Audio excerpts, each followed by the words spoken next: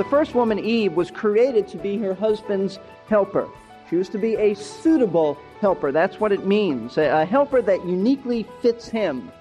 A helper that is appropriate. She fit his needs. No animal could ever do that. As much as we might like animals, they are not suitable helpers. Sometimes we think that being a helper is an unimportant role, but it's not. It's a position of great importance.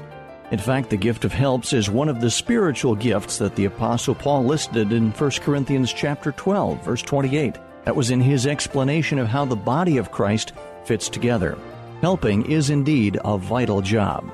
Well, hello and welcome to Verse by Verse, an expository Bible teaching program led by pastor-teacher Steve Kreloff. Pastor Steve, who has been teaching since 1981 at Lakeside Community Chapel in Clearwater, Florida, is beginning his second message in a two-part series dealing with the responsibilities of wives. This is part of an extended series of messages on the biblical family. Pastor Steve has been teaching about two of the wife's responsibilities, submitting to her husband and respecting him. Today, as you might have noticed already, we will hear about the responsibility of the wife to help her husband. I have a pastor friend who lovingly calls his wife Ezer, which is a Hebrew word that means helper. She supports him in so many ways that the term is a perfect description for her ministry to him. It's the word used in Genesis chapter 2 when the Lord said that he would make for Adam a suitable helper. In fact, our first Bible text will be Genesis chapter 2. So if you have your Bible ready, you might want to turn there now as Pastor Steve gets our class started. 30 years ago, jazz artist Billy Tipton realized that a woman would have a hard time breaking into the field of jazz, so Billy decided to live as a man, and did for the next 30 years. But when death came to Billy Tipton, emergency medical personnel found out that Billy was a woman, not a man. You know, as I read that and thought about that, I thought, what a shame that Billy Tipton never got to enjoy life as a woman, always pretending to be something she was not. But you know, there are a lot of women who, while they don't pretend to be men, do anything as drastic as that, they really don't enjoy being a woman. They don't enjoy living as a woman and accepting the God-given responsibilities that the Bible teaches. And I suppose that one reason why many women do not enjoy being a woman is they don't understand what the Bible teaches about a woman's role and what God says in His Word is her God-given responsibility and responsibilities. To live as God intended and designed a woman to live is the way to enjoy life. And we said this the other week, that this is the truly liberated woman, because she's liberated from trying to be something that she wasn't created to be. She's liberated from the bondage that society puts upon her by telling her that and pressuring her into being something that's rather abnormal. And yet many do this. And this morning we want to continue our study on the series, The Biblical Family. We're looking at the responsibilities of a wife. Last week we looked at two responsibilities that a wife has. Number one, she's to submit to her husband. And we explained that last week. Hopefully we explained it to the point where it was understandable. Secondly, she is to respect her husband. She is to reverence her husband. So it's not simply that she is to submit to him, but there's an attitude that goes along with it. Submission is not simply, I'll do what you say regardless of how I feel. Submission is an attitude that says, I will do what you say, not only outwardly, but I will inwardly do what you say as well. There's an attitude of respect. Now this morning, we want to look at the third major responsibility that God has given every wife, and it relates to the reason, really, that she was created, and it is not only to submit and to respect, but also to help her husband. She is to be her husband's helper. And I'd like to begin by having you turn to Genesis chapter 2. Genesis chapter 2. And we looked at this, actually, when we opened this series up a few weeks ago, but I want you to see it again. Genesis chapter 2, beginning at verse 18. Context is God has created the heavens and the earth. He has said in the first 2 chapters that what he created was good, it was good, it was good. And then we come to verse 18 and says this, and the Lord God said, "It is not good for the man to be alone." It's not good that the man is alone. "I will make him a helper suitable for him. And out of the ground the Lord God formed every beast of the field and every bird of the sky and brought them to the man to see what he would call them. And whatever the man called a living creature, that was its name. And the man gave names to all the cattle and to the birds of the sky and to every beast of the field. But for Adam there was not found a helper suitable for him. So the Lord God caused a deep sleep to fall upon the man, and he slept. Then he took one of his ribs and closed up the flesh at that place. And the Lord God fashioned into a woman the rib which he had taken from the man and brought her to the man." Now, the first woman, Eve, was created to be her husband's helper. She was to be a suitable helper. That's what it means. A helper that uniquely fits him. A helper that is appropriate. She fit his needs. No animal could ever do that. As much as we might like animals, they are not suitable helpers. Now, contrary to what many people think, and I want to just touch on this, the biblical concept of a woman being a helper is not a demeaning concept. In fact, the Old Testament in 1 Samuel chapter 7, verse 12, uses this very Hebrew word for help or helper to describe God. The context is God helped the children or the men of Israel defeat the men of the Philistine army.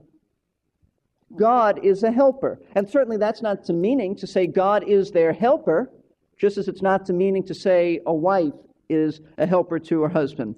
That's a great comparison, Pastor Steve. In fact, I mentioned earlier that the Apostle Paul listed the gift of helps among several others. All in one list, he mentioned apostles, prophets, teachers, miracles, healings, helps, administrations, and various kinds of tongues. While these gifts and responsibilities may vary in prominence, they are all given by God and therefore significant. We'll return to our class soon, but we should take a minute or so to introduce ourselves in case you've just tuned in. You're listening to Verse by Verse, an expository Bible teaching radio class led by pastor-teacher Steve Kreloff. Pastor Steve has been teaching at Lakeside Community Chapel in Clearwater, Florida since 1981. This radio ministry is an outgrowth of that teaching ministry, and we hope that it will bless and encourage you as you listen. Maybe you missed the beginning of our class, or you'd just like to listen to this program again. If so, it is available for listening or podcast at our website, versebyverseradio.org. That's versebyverseradio.org. Later, at the end of today's lesson, I'll tell you how you can order a CD of this message if you'd like to have one. Let's return to class now for some practical tips on how you as a wife can be of real help to your husband. Now, Adam was not complete until God gave Eve to him to stand by his side, to fill in for his weaknesses, to support him, to meet his needs, and to help him in every and any way possible. That's what a helper does.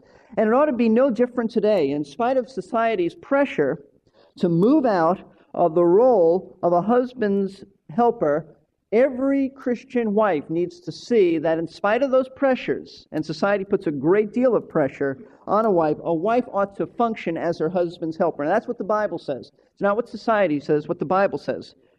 For those women who accept the Bible as the Word of God, there's really no question as to whether she should do this or not. There's a readiness there, there's a willingness to help, but often the issue is this, and the question boils down to this, not a question of whether she should do it or not. The question is, how can I be my husband's helper? How can I help him in the best way? How can I specifically function as his helper? And I'm glad you asked that question, because this morning we're going to look at some very practical suggestions and ways a wife can help her husband. So as I said last week, men, get the pens out and give them to your wives and let them write this down.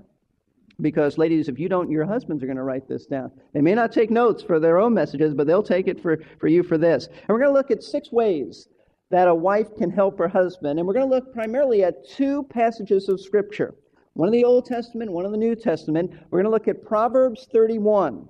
the virtuous woman of Proverbs 31. We're going to look at 3 ways that woman was a help to her husband. We're not going to take an exhaustive study of Proverbs 31, but we're going to pull out 3 ways from that passage. And then we're going to look at 1 Peter chapter 3. And we're going to look at 3 ways from that passage of Scripture that Peter says a wife can help her husband. So, she's to submit to him, to respect him. She's also to help him. So let's begin by turning to Proverbs 31. Proverbs 31. This is a marvelous portion of Scripture, and you ought not to get annoyed at this woman. There is a tendency, I think, when we read this, when women read this, to think, "Oh, isn't she the perfect lady?" And just kind of a resentment. No, it's not intended to be that, but I know the feeling, and so don't dislike this woman. Learn from her, and that's what we want to do. This is the last book of the book of Proverbs. Proverbs is about wisdom, how to live wisely and not as a fool. That is a summation of the book of Proverbs. How to live as God says, and live wisely and not as a fool. And the last section of this book on wisdom, God presents a model of a wise wife. She is a wise woman. It says in verse 10, "An excellent wife who can find? For her worth is far above jewels." She is called an excellent wife, or as the King James Version puts it, a virtuous woman. It's an excellent wife. She's a virtuous woman. This is a special wife. This is the kind of wife every husband would like to have, but not every husband does. Why? Because the writer says, who can find her? Who can find a woman like this? She's rare. She's valuable. Women like this exist, but they're hard to come by. They're valuable. In fact, that's why he says at the end of verse 10, "For her worth is far above jewels." She is rare. She is valuable, far more valuable than jewels or diamonds or things of that nature. Now, what's so excellent and what's so virtuous about this woman? In other words, how does she help her husband? What makes her so valuable to her husband? Why is she so rare? Well, I'm going to give you some ways that you can help your husband by looking at this woman and saying, I can learn from her. Number 1, first way to help your husband is the way she helped her husband. She was worthy of trust. She had a character of trust. He could rely upon her. Verse 11 says, "The heart of her husband trusts in her, and he will have no lack of gain." But the heart of her husband trusts in her. Now, what does he mean by this? What kind of trust? This has absolutely nothing to do with sexual faithfulness. That goes without saying that she's faithful to her husband, but that's not what he's talking about. It means that she can be trusted to handle the daily affairs of the household. In other words, her husband can trust her with the checkbook without fear that she's going to squander his money. That's what it means. That's why at the end of verse 11 it says, "And he will have no lack of gain." She's a woman who can be trusted with the family finances. In other words, she doesn't drain him of money. Instead, she enhances the family's wealth. She handles it in a proper way. You see, this wife and husband communicate clearly. They're, as we say in sports, they're on the same page of the playbook. They've gotten together. They know what to do. In fact, she's careful with money. Verse 14 says she's like merchant ships, which bring her food from afar. In other words, she, like the merchant ships, she goes far away to get the best deals, the best bargains. She doesn't just run to the mall and the first thing she sees, she buys. She might have to travel to Tampa. Of course, she'd waste all that money in gas if she lived today, but you get the point. She's looking for the best bargain. So here's a woman that a husband says, this husband says, I can trust her with the checkbook, and I know it's not going to bounce. Now, that's very important. You know, many husbands are exasperated and frustrated because their wives overspend. They're also frustrated because their wives put great pressure on them to make more money so they can live at a higher standard than or as high as their friends or relatives. And then they misspend the money. There has to be an agreement with finances. In fact, Lord willing, I'm going to do a message on unity through financial understanding. Because one of the pressures that couples face, and especially young couples, that they don't handle their money well. They overspend, or they don't budget, or they misuse credit cards. And so we really believe that the husband and wife need to be in agreement on finances. It's a great help when they're on the same page. They know what's going on. See, some wives just can't be trusted with money. Their husbands work hard for it, and then they use it foolishly. Not this wife. See, you want to help your husband, then relieve him, ladies, of the anxiety of going into debt because he's not sure that you can handle the money and take care of the household while he's away. Not sure he can trust you with money. And there is a tremendous anxiety that a husband faces as the leader of the home. He works hard for the money that he makes, and it would relieve him of tremendous pressure and fear, knowing that it's well taken care of. So a wife is to be a big help to her husband because her husband can trust her. He can trust her to take care of the household affairs. She knows that he knows that she will get the job done without bankrupting him. So, that's very brief, but that's very important.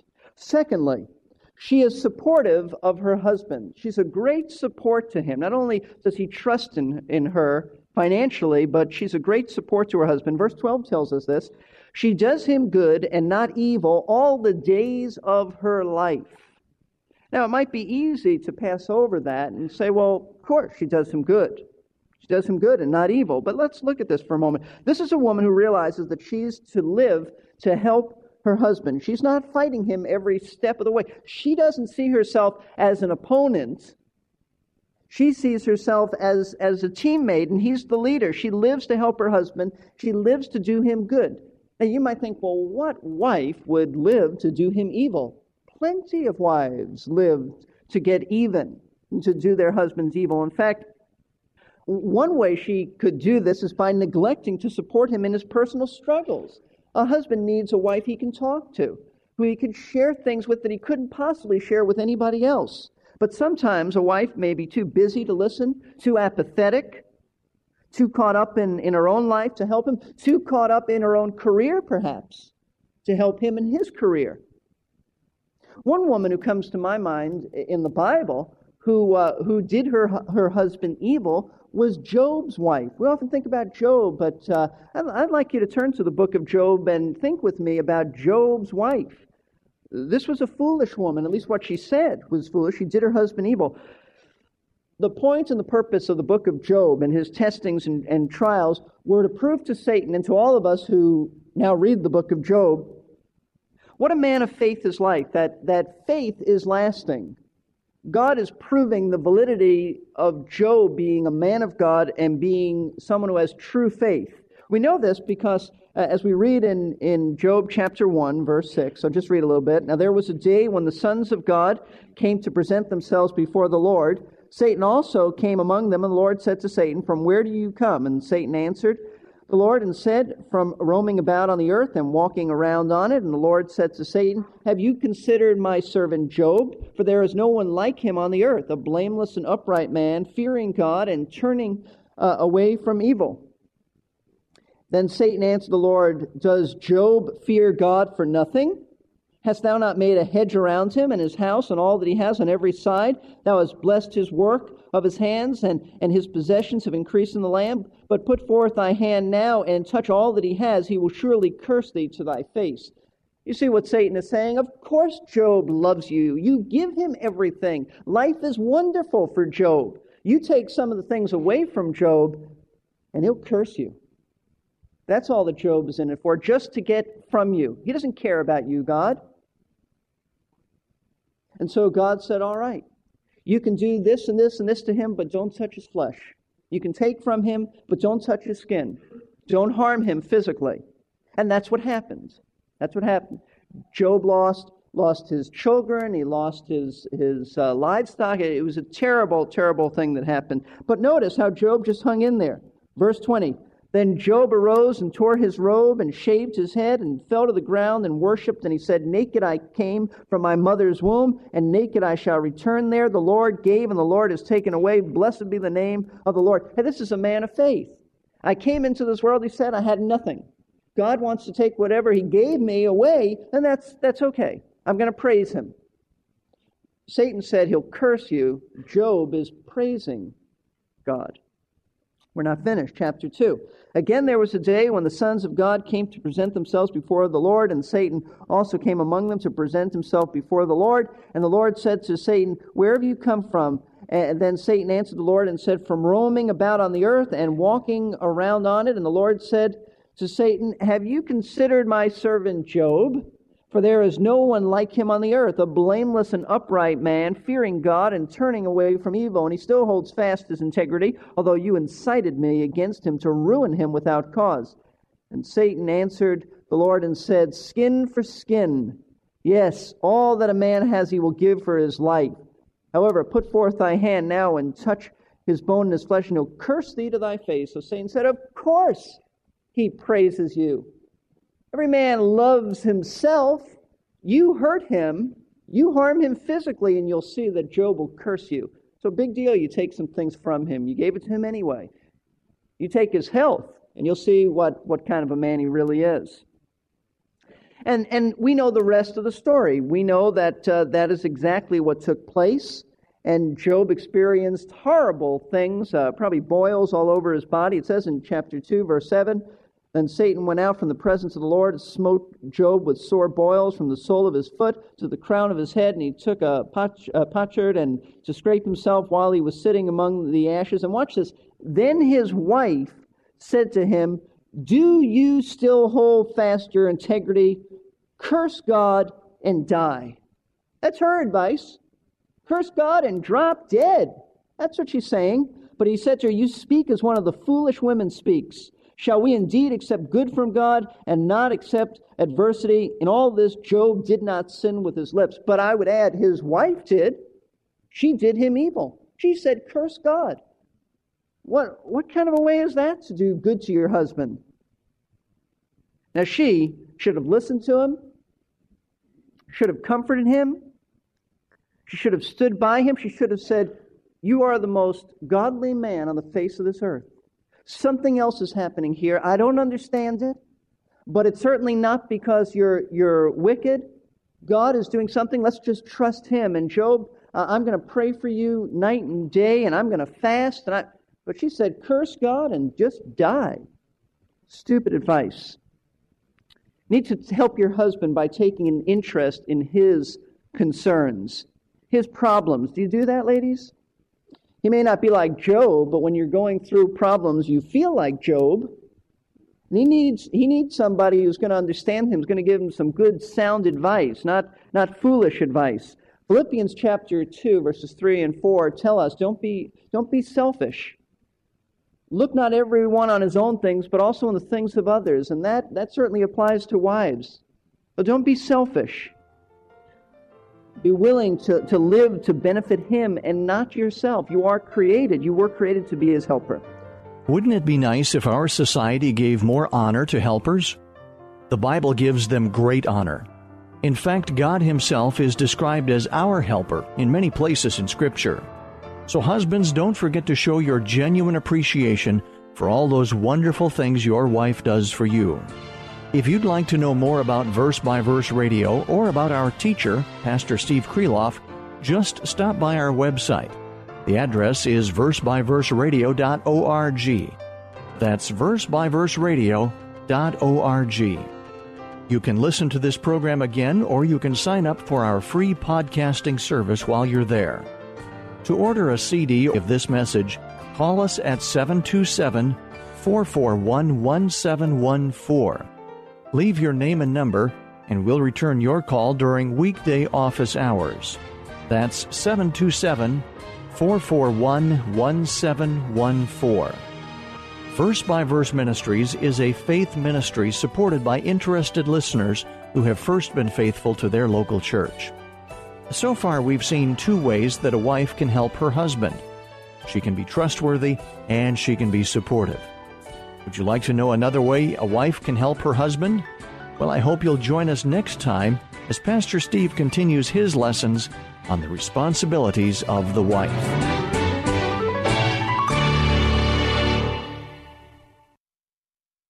We're here to give you strength between